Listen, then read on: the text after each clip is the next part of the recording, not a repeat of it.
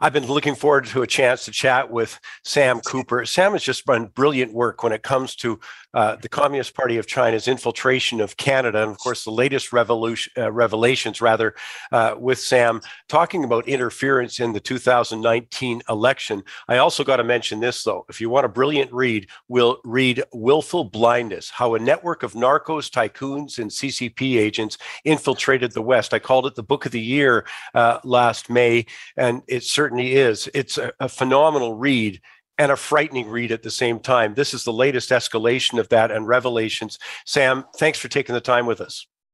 Thanks for having me. And by the way, Sam, you got to know this, obviously, with your work at Global News. And I love the work that Terry Glavin's done on this file and a few others. You are the guys I always put forward when people criticize the media. I say a lot of that criticism is justified. But remember, there are people like Sam Cooper out there breaking stories of tremendous importance. And this is certainly the category this falls under. Maybe give me a quick summation of the latest stuff. As I say, we find out that money coming maybe indirectly, but coming from the Communist Party of China, has played a part in the last election, influencing, several candidates or several electoral boundary or electoral districts, that kind of stuff. Give us maybe a quick rundown of that. That's right, Mike. Over the course of the past year, in a broad way, I've been investigating and researching what is called Xi Jinping's United Front Work Department, and how this sprawling international agency is involved in foreign influence operations worldwide. We've learned a lot in worldwide media, reading from journalists in Australia about how China's system of the United Front used business people, casino gamblers, people of from all backgrounds, and let's get it straight, not just people of Chinese origin, to infiltrate that country's system to the point where a senator was forced to step down. A $800 million per year whale gambler, so-called in Australia, was outed as an agent. And this was due to attention in Australia on that issue and new laws. What I have revealed in my new reports stems from people within intelligence communities bringing forward information to me. And really their motivation was that Canada faces a deep problem like Australia, but really we're wide open. We have no foreign interference laws to tackle modern foreign interference. Again, let's stress this. This isn't just the Chinese Communist Party. It's hostile regimes, Russia, Iran, North Korea, even some of those countries that we don't see as enemies are involved in influencing our politics. But let's get back to China. What I found was intelligence reports over the past few years, and especially a high-level one in 2022, alleged that the Toronto Chinese consulate had routed significant clandestine fund transfers into an alleged political interference network involving individuals allegedly working for China, under covert methods. And the allegation very strictly is that large fund transfers went into this network. Furthermore, the intelligence that I obtained and reviewed showed that at least, according to CSIS investigations, at least 11 candidates and 13 campaign staffers are part of this network. So I've reported on this. I've reported that my sources indicate this reporting was escalated to senior Canadian officials, including the Prime Minister. And really, this is just part of what reports that detail China's vast interference, pretty much all centered around Xi Jinping's United Front, an agency that escalated its attacks on democracies worldwide in 2015. This is exactly what the intelligence says. And I'll end my answer here by saying it's not just about election interference, covert funding. It's about undeclared Chinese police stations identified, we know now, by the RCMP investigating in Toronto. Following my reports, these investigations have been ramped up. And I'll leave you with one more thought. On the attack on democracy side, the intelligence points to not just the supporting of Beijing favored candidates, but the attacking of MPs, threats, harassment, research into MPs' writings if China sees them as a threat. So it's just, Mike, I've been following this for a while, but this was new information that raised the alarm to just extremely, extremely concerning levels. There are people, Mike, that think that our democracy is a lot closer to the precipice than anyone could believe. And now that I've seen the intelligence, I can say that this evidence is stunning and dangerous. I couldn't agree more, by the way. And it's brilliant work that I think is just essential information. But one of the things that jumps out, Sam, at me for me is that, come on, we've had warnings from CSIS that you've been chronicling, and I'm off the top of my head going back at least 5 years. The parliamentarian committee on this, on that, talking about Chinese threats, talking about cybersecurity. Canadian military's talked that way. My reaction to that is, and so little has been done. And now, as you say, we've escalated into our elections, into the offices of members of parliament. That's right. Another first to your point that this has been reported for decades, really now. Yeah, that's fair enough. Yeah. Well, and the warnings have been escalating. You're right, for about the past 5-10 years. But the successive governments, we can't just blame any one government. We can't blame any one level of government. This is about levels down to school boards, Mike. And the warnings are very, very sharp. And yet, as my reporting showed, CSIS, our intelligence agencies, can talk and warn all they want, but they're without a tool to prosecute this modern foreign interference. Our agencies are really at their wits' end. As an economist, the phrase "pushing on a string." Well, if you don't have laws to back up the intelligence, there's really no prosecutorial endgame. And as one of the great, expert former CSIS officers said, "Hey, this isn't the old threat of the KGB man in a black fedora and an overcoat. This is not just about industrial espionage, stealing of national secrets. It's about influence that can get close to very covertly controlling the mechanisms of government and having visibility into our MPs, senators, municipal councillors' offices." So in a nutshell, this is about other countries. Australia, United Kingdom, United States, most notably, are ramping up and already have very tough laws to expose foreign interference from these hostile regimes. And Canada really, shockingly, has little or nothing to prosecute. I'll hammer that point one more time. Your listeners won't believe it, but there are people on the inside in CSIS and RCMP that say we've known about these covert police stations or secret Chinese police repatriation operations targeting critics of the regime, not just economic fugitives, running operations on Canadian soil. Our agencies have known about this for years, but some people say, well, it could be legal. It's very hard to prosecute that activity, foreign interference. And so that's the where we are right now, looking at why does Canada not have new modern laws? Yeah, and that's what jumps out at me is that I appreciate, and your point's so important for people to understand. We don't have the tools to deal with this, but as you say, other jurisdictions, other countries have come up with the tools. Why the reticence here? Why the foot dragging? I mean, as you say, it's not like this is. I mean, the latest revelations, yes, are fresh. They're telling us that the seriousness of this issue.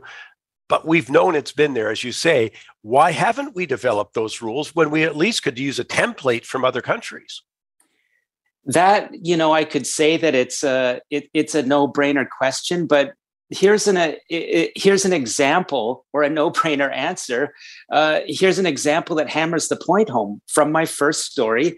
Former BC area conservative Kenny Chiu in 2021 proposed a foreign agent registry where if you're in Canada and you're working covertly for another country, you getting paid, you at least have to declare your interest. And Mr. Chiu said that would bring some transparency and protection to democracy. He wasn't going as far as the United Kingdom or Australia, where if you don't declare those types of activities and are caught, you'll go to jail. But he was on the road, and guess what happened? He was targeted for his Canada Protecting Bill, a private member's bill that did not pass. he was targeted by the very same actors, my sources indicate, involved in democratic political election interference through WeChat smear campaigns, criticizing him as anti-China, anti-Asian, criticizing a Chinese Canadian as being racist against Chinese people. So just absurd, really, Chinese intelligence disinformation operations will target Canadian parliamentarians that step up to table modern laws. And that just shows you the other side of the threat from covert funding is covert attacks against our parliamentarians. And Mike, I'm continuing to look into tips, evidence, and intelligence that I have and have been told to look for along these lines. And I believe there's more shocking evidence to come out. And coming back to the other point you're making about, the Chinese security services, have set up, what do we want to call them, police stations? I mean, they're boasting about literally hundreds of thousands of nationals persuaded to return on various charges. But this is inside Canada, of course, other countries too, but inside Canada. And I just think people either aren't aware of it. I can't believe they're complacent about it. Service stations in Greater Toronto area. Come on, 3 of them. That's right. These are what are called, you're exactly right, undeclared, quote unquote, Chinese police stations. The information was already starting to come out in international reports that pointed to open source findings, where even in Chinese government documents, these worldwide police stations are declared. They're said to be linked to Fujian province police bureaus, and under the cover of, according to the Chinese embassies worldwide, of offering services to people, such people that might be looking for license renewals or things of this nature, which is just absurd. But Michael, I have been, as you know, in my book, I've already been looking at networks in Vancouver where we would have powerful Chinese former military or police officials who happen to be, caught up in illegal casino investigations, who happen to appear beside consul officials, who happen to rub shoulders with Canadian politicians. These, according to my work that hasn't come out yet, in the global news reports, but my knowledge, my years of research, these should be the very types of people that are involved in these networks revolving around these so-called police stations. And a key point here, these buildings are shocking, that this activity of targeting people from East Asia who've immigrated to Canada to live in freedom can now be targeted by covert Chinese agents on Canadian soil. It's shocking, but it's not just about buildings. It's about those networks of people surrounding these buildings that may show up for meetings but don't really operate out of the building.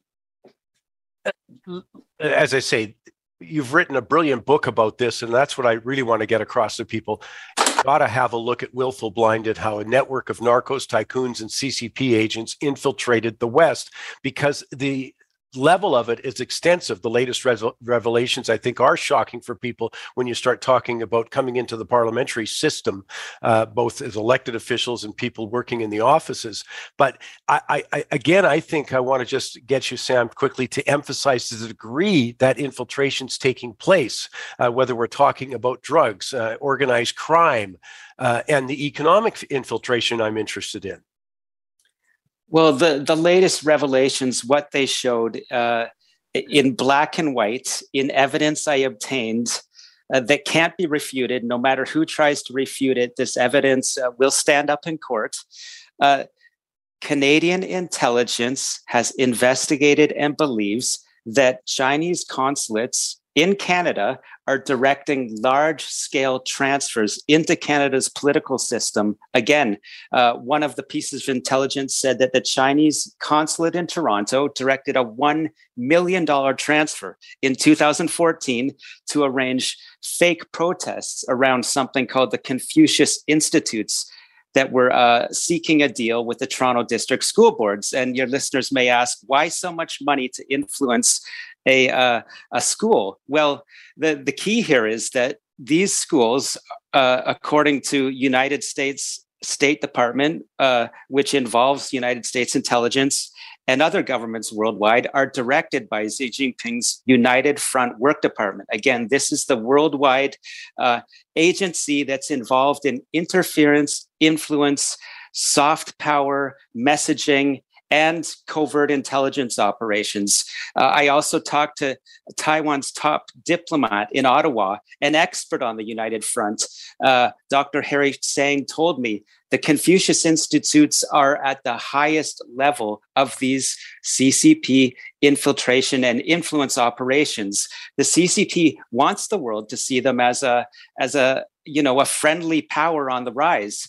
And as many researchers, I guess you can include myself in that camp now, that have researched this for many years, would say that has been a lie of Chinese intelligence agencies that has fooled a lot of sophisticated business persons, academics worldwide, and captured a lot of elites.